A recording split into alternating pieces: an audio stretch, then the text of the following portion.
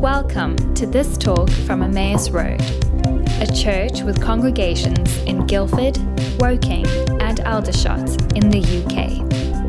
To find out more about who we are and what we're up to, please visit us online at emmausroad.com. Well, good morning.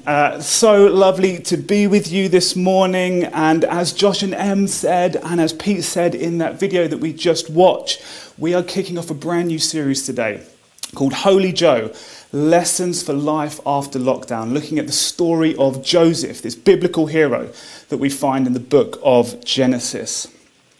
As Pete kind of introduced a little bit last week, the reason for doing this is actually that a few weeks ago I was contacted by a prophet, someone who we as the leadership really know hears from the Lord and we trust what they say. And he said that he had a word for Emmaus, us as a church in this season. And he said that he felt like there were keys in the story of Joseph for us as we prepare for life out of lockdown. And he used this phrase that has really come alive for us as a team. And he said that God has been preparing us as Emmaus as a storehouse of hope. A storehouse of hope. And that was a phrase that Pete introduced last week. This sense that as we continue to come to terms with the devastation caused by coronavirus and we see the famine on our doorstep, this famine of resource, of relationship and of hope, there's this sense that God is calling his church to be the place, the storehouse of hope that we can give to a hungry and a thirsty world. And so today I have the privilege of kicking off our brand new series looking at the life of Joseph. And so if you have a Bible there, would you turn with me to Genesis 37? Genesis 37, and we're going to be reading from verse 1 to 11. So Jacob lived in the land where his father had stayed, the land of Canaan. This is the account of Jacob's family line. Joseph, a young man of 17, was tending the flocks with his brothers, the sons of Bilhah and the sons of Zilpah, his father's wives, and he brought their father a bad report about them. Now Israel loved Joseph more than any of his other sons, because he had been born to him in his old age, and made an ornate robe for him. When his brothers saw that their father loved him more than any of them, they hated him and could not speak a kind word to him. Joseph had a dream, and when he had told it to his brothers, they hated him all the more. He said to them, "Listen to this dream I had. We were binding sheaves of grain out in the field when suddenly my sheaf rose and stood upright, while your sheaves gathered around mine and bowed down to it." His brothers said to him, "Do you intend to reign over us? Will you actually rule us?" And they hated him all the more, because of his dream and because what he had said. Then he had another dream and he told it to his brothers. "Listen," he said, "I had another dream, and this time the sun and moon and 11 stars were bowing down to me." When he told his father as well as his brothers, his father rebuked him and said, "What is this dream you've had? Will your mother and I and your brothers actually come and bow down to the ground before you?" His brothers were jealous of him, but his father kept the matter in mind. And so here we have the beginning of Joseph's life. Clearly we hear that he has come from a dysfunctional family. He was the favourite, and his father made that very obvious, giving him gifts that he didn't give to his brothers. And because of that, his brothers hated him. But the other thing we learn about Joseph is that he was a dreamer.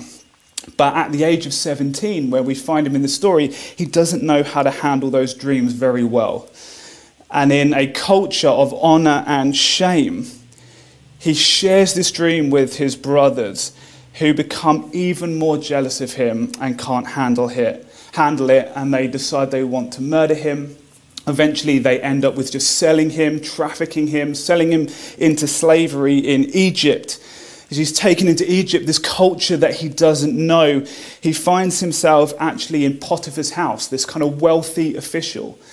And in that place, he gains some favour. He becomes head of the whole of Potiphar's house. This is me just giving you an overview of the book of Joseph, in case you haven't read it recently. So as head of Potiphar's house, I wonder how much he would have thought that that was the dream coming true. You know, this dream of authority and favour. And he finds himself, yes, as a slave, but in a slave of a wealthy man's house and in charge of his estate. But the story goes on, and that is not the end for Joseph. The Potiphar's wife decides that she is attracted to Joseph. She tries to seduce him. In integrity and loyalty to Potiphar, he says no. She brings a false allegation against him, and he finds himself in prison again. Suddenly, you know, for Joseph, he's had this dream from God, and since that point, everything feels like it's going in the opposite direction. He finds himself in this dungeon where he meets these two characters, a baker and a cupbearer to Pharaoh. And in that place, he has they both have a dream. And Joseph comes and says that he knows the God who can interpret dreams. And he gives these two different interpretations, one about the baker dying and one about the cupbearer being restored back to the position in Pharaoh's house. That comes to pass, and then we hear that he is forgotten again for another 2 years, until eventually the cupbearer remembers Joseph when Pharaoh has a dream. This dream about 7 years of abundance and 7 years of famine. And then the cupbearer reminds Pharaoh. Pharaoh brings Joseph before him. Joseph interprets the dream, and suddenly we find this moment where Joseph is restored into this place of becoming the second most important person in the empire. And we see for the beginning of Joseph's story, actually the promise he was given, this dream he was given at 17, beginning to come to pass. And so that's a little bit of Joseph's story, and we're going to be dropping in different places over the next 4 or 5 weeks as we look at that.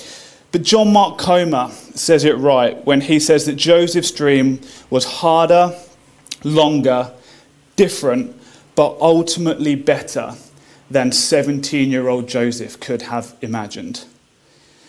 And so as we explore this series, we're going to be looking at some key themes. We're going to be looking at how God actually uses pain and trauma in our lives to prepare us for favour.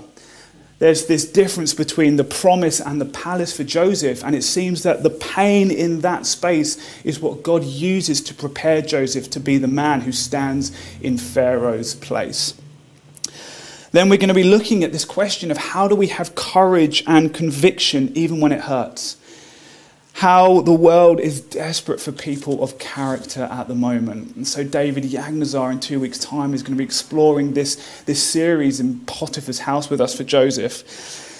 And then finally, we're going to look at how the dreams God gives us are ultimately about bringing life to the city and bringing God's salvation and resurrection power to the places that need it most. Because there is a famine on the doorstep, right? And there's a famine of resource, of relationship, and of hope. And we believe that the Lord is preparing us as Emmaus to be a storehouse of hope. So we're excited for this series, not just to learn our Bibles a little bit better, but to be transformed and prepared by the word of God for what we feel he is calling us into. There's A, B, C, D, E that Pete laid out last week. We believe that the story of Joseph is going to propel us into that. But today, before we get onto those themes, for Joseph, it starts with a dream. And we believe that for us, it starts with a dream as well. Since the beginning of time, God's people have been dreamers. It seems that God has built us, put us together in such a way that we only really flourish when we carry a dream, a vision, a hope in our hearts. And I'm not just talking about dreams in terms of the things that we experience at night, although I do believe, as in this story, that is one of the ways that God kind of reveals things to us. I'm talking about any way that God gives you a dream or a vision for the future. It could be at night, but it could be a prophetic word. We really believe that Emmaus, God speaks through the prophets and through prophetic utterance. Or simply it might be a desire, a hunger you see in the world and a desire to meet that hunger that begins to grow inside of you. I wonder if you're watching. How is it that through your history with God, how is it that you find that he speaks to you? Because I feel strongly this morning that as we prepare for life out of lockdown, the Lord is calling us to dare to dream again. One of the most painful side effects of trauma and trial seems to be that it chokes up our passion and our ability to have a dream and a vision for the future. It gives us tunnel vision. It forces us to just look down at the ground right in front of us. And so I wonder for you how the uncertainty and pain and questions and trial of this year has maybe made you lose faith, lose hope, stop remembering the prophetic words or the dreams that God has given you over many years. Because the book of Proverbs, the book of wisdom in the Bible, says that without a vision, the people perish. Without a vision, the people perish. And that word for vision there is this Hebrew word hazon. Hazon. And it's the word that's used consistently throughout the Old Testament for this sense of prophetic vision. So at the book of Isaiah, the book of prophecy, we find that in Isaiah 1:1, it says that Isaiah had a vision. Isaiah had a hazon. This revelation that's given to him by God about this future that is going to come to pass. In the NIV, it doesn't say that they perish. It says that without a vision, the people throw off restraint. There's this sense of without God speaking to us, without God revealing to us what he is doing, we lose ourselves. We lose our future. We lose our restraint. We begin to perish. And so it seems to me that the opposite must be true. That with a vision, with a hope, with a dream, with a prophetic word, the people survive. And so that is why I feel it's so important that the Lord is calling us in this day to dare to dream again, as a church and as individuals. I wonder what dreams you've carried that have dropped off because of the unemployment market or the financial market or because of personal insecurity or because of loss or because of whatever has happened to you this week, this year. But interestingly, what we see with Joseph is that pain and trial doesn't steal or invalidate the dream that God has given him. It's actually what God uses to prepare Joseph for the dream that he gave him when he was 17. What if this last year wasn't a blip, but it was the very training ground that God was going to use to prepare you as the author and perfecter of your faith, to prepare you for the dream that he's been giving you for years, to prepare your character, to prepare your capacity, to prepare your competency, to not just to reach your dream, but to survive and thrive when you do eventually get there. Jill's going to be pushing into that theme a little bit next week around how God uses pain in our lives to prepare us for favour.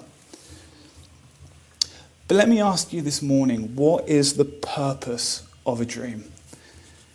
What is the purpose of a dream? Why did God give Joseph those strange dreams when he was 17? Well, I'd like to suggest to you today that the dreams that God gives us is not about knowing the future. It's not God's way of giving us a little foretaste that we can create a nice, neat little plan as these things come to pass. It seems that if that's the purpose that God uses, then he's not very good at his job, because he left out a few of the key details that I'm sure Joseph would have appreciated if it was all about creating a plan. It seems to me that whenever God gives us a dream, it always comes a little undefined, a little blurry around the edges. It is, as the famous theologian N.T. Wright says, a prophetic word or a vision is a signpost pointing into the fog. A signpost that points into the fog.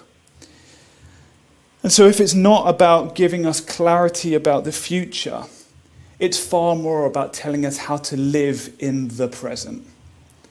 That's why God gives us a taste of what is to come. Not so that we can know exactly how it's going to plan out, but so that we know how to live in the present.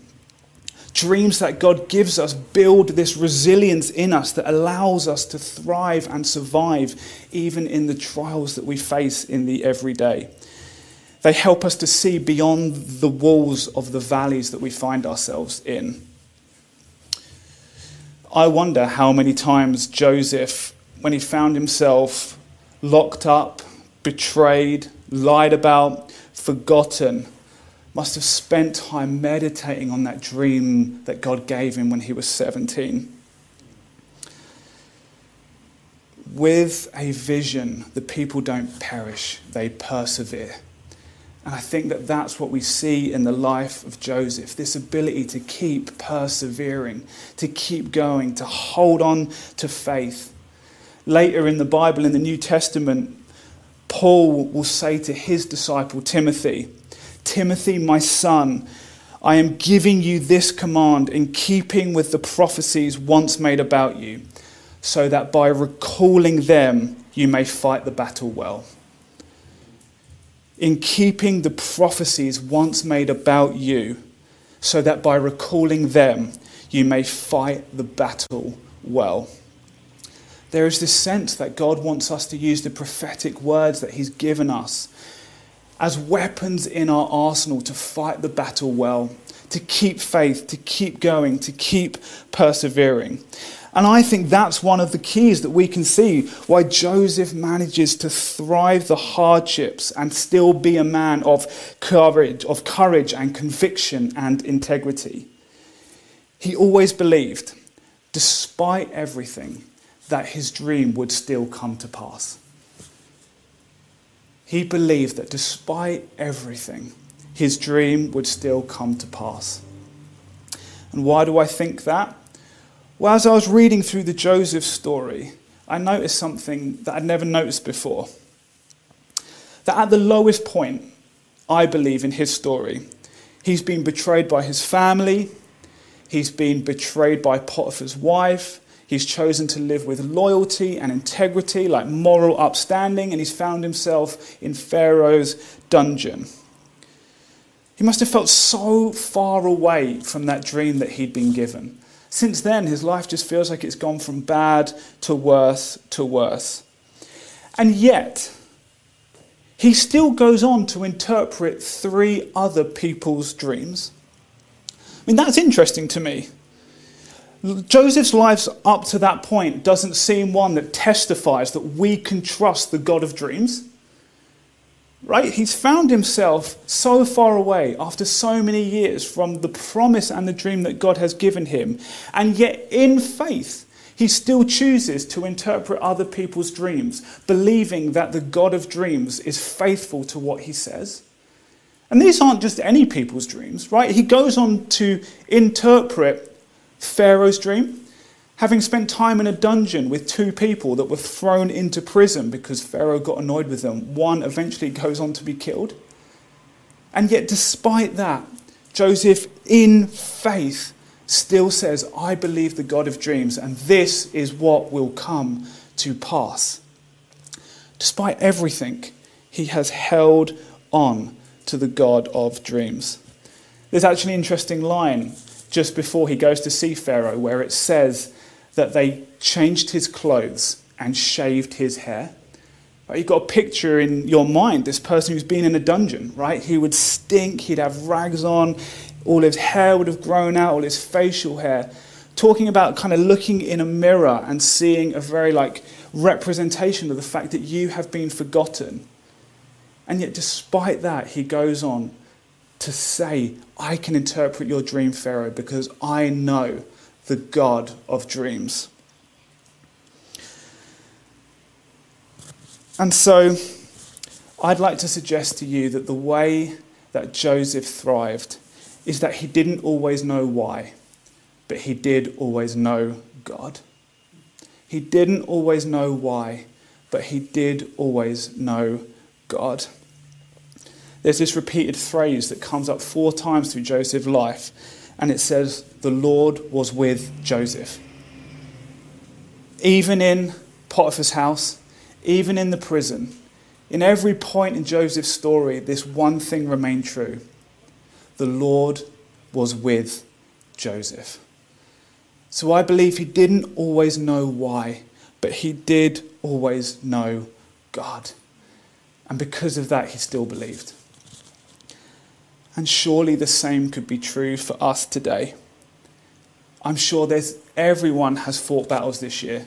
I'm sure everyone can look back and say, things didn't pan out the way that I was expecting. I didn't always know why, and yet I can still say I did always know God. I did always trust the God of dreams. I remember in my own life, there was this moment where I had gone to America. I was in my early 20s. I'd spent a year out there, and I'd come back from the summer convinced that God was calling me, that I was going to be going back to America for another year of training. And I had these 3 months in between to raise several £1,000s to be able to pay for this second year of training. I had got my visa. Everything was going according to plan. And obviously, it wasn't enough time to earn thousands of pounds, but I had this sort of ace in the pack in that before I'd gone for that first year, I had had a tax return that I knew I had a load of money, a couple of £1,000s that could come back into my account because I've overpaid on my tax. So I filled in all the appropriate paperwork, went to the tax office, spoke to them, and they said that's all fine. But the days and the weeks started ticking away, and it was getting closer to the point where I'd have to fly out, and I hadn't heard anything. I was on the phone trying to get in contact with them, and eventually 2 weeks before I was meant to fly, I got through to someone, and I gave them my reference number, and I said, look, I need this money. I was told it would be here weeks ago. And it always stuck with me. The guy on the phone said, and I quote, "I have never seen this before, but your application has been lost and it needs to be restarted." I was praying for this miracle of provision to be able to go, and it felt like the opposite happened. This unusual situation in which my money somehow got lost, that I needed to go out and do what I felt like God was calling me to do. So I said, well, it sounds like you found it. Can you send it to me? And the man was like, sorry, we've got to start it again. It's going to take at least 4 to 6 weeks. And I knew that I couldn't go. I hung up the phone, and I felt so dejected. I had no idea what was going to happen. I couldn't go back out. My whole life was about going back out to America that next year. And so that weekend, I decided to go and see my youth leader growing up, just to talk and pray with them, someone I trusted, a kind of father figure in my life. And I explained to them what had happened. And it turns out that very day I went to see them, 24/7 prayer had sent out an application for a job. That youth leader ended up sending my CV into 24/7. I got hired, and now 15 years later, here I am, serving this incredible church, married with a family and a daughter, just really enjoying my life serving in this church. And none of that would have happened if it had played out the way that I was expecting it to. There was a sense of that moment I never would have known as I hung up the phone, feeling like everything had gone wrong. My dream was in tatters, and yet God knew something different. So there's that sense of we don't always know why, but we do always know God. And so as I come into land this morning, I want to encourage you to dare to dream again. Last week, Pete told us that Emmaus has been stepping into an unusual time of prophetic words and dreams being realised. Our social transformation work has doubled. We've seen our biggest alpha ever. We're standing in these incredible brand new refurbished buildings to the glory of God. Our house of prayer has grown. Now we can say we are truly a house of prayer with over 1,000 prayer meetings in the last year. We've released albums fulfilling prophetic words over this church. There is a sense that the Lord is calling Emmaus into new realms of influence. And I honestly believe that for each of us as individuals, the Lord is going to be leading us into a season of resurrecting old dreams and planting new ones. I remember Tim Hughes saying once this line, "It seems that God has 2 speeds, slowly and suddenly." Slowly and suddenly. And I think that we are moving into a season of suddenlies. That is what we've seen over this last year, this sense of suddenly, the suddenly of God happening as prophetic words over this church that we've carried for years are suddenly, even in the midst of a pandemic, coming to life. And so I want to encourage you this week to pull out the old prophetic words that you have over your life. Stick them on the bathroom mirror again. Read them when you wake up and when you go to bed. Rediscover that seed of faith that you had around them. Go into a season of dreaming again. And you know, Boris Johnson, the Prime Minister, keeps saying to us that we need to build back better. It seems to me that to be able to do that, we need a church that is daring to dream again. We believe that it's the church that carry the deepest answers to a hungry world. We need a church that is daring to dream again, seeing how these visions that the God has given us can meet the famine we see on our doorstep. I love the fact that Joseph wasn't a ministry man. He wasn't a preacher or a worship leader. If anything, he was an economist. But God used his gift in the marketplace to bring about the salvation of many. And so what dream is God giving you? What dream is God giving you where the dream that you carry meets the hunger of the world? How are you being a storehouse of hope? What has God given you over the last year that we might give out to a hungry and thirsty world? In the words of C.S. Lewis, you're never too old to dream another dream. You're never too old to dream another dream. And so I'm going to pray in just a second. But if you're sitting there and thinking, I've got no idea how to discover this dream, you're feeling so hopeless right now, we have a prayer ministry team who would love to pray with you. They'd love to listen to the Lord for you and with you about what he feels like he is speaking over your life right now. So that's going to be opening in just a few minutes' time. There's a link coming up that can show you how to get there. But for everyone else, I want to encourage you right now to just hold out your hands. This posture of receiving. We don't strive for dreams, we receive them, believing that the Lord wants to speak to us. So I want to encourage you to hold out your hands right now, and I'm going to pray. Lord Jesus, we thank you that you are the God of dreams. We thank you that we can trust you today. And Lord Jesus, we hear your call. We hear you speaking to us through the life of Joseph. We see you giving him dreams that eventually come to pass for the salvation of many. We know that they are different, they can be harder, they can take longer, but you are still trustworthy to bring them to pass. And so, Lord Jesus, especially for everyone who the battles of this year, the questions of this year have choked up that part of them, that dreams that connects with you, that has a vision for the future. I pray right now, Spirit of the living God, that you would come and grow a new sense of hope, a new sense of vision, a new sense of the future right now. Lord Jesus, give us those things that we need as a compass in the dark, a signpost into the fog to show us how to live now, trusting that you are the author and perfecter of our faith. And for Emmaus, Lord Jesus, this company, this family, your church in Guildford, Woking and Aldershot, Lord Jesus, we posture ourselves right now and say, use us as you will. Give us dreams and visions to see how we might bless the city and the cities that you have placed us in. Use it for your glory, God, in your mighty and powerful name. Amen. Amen. Amen.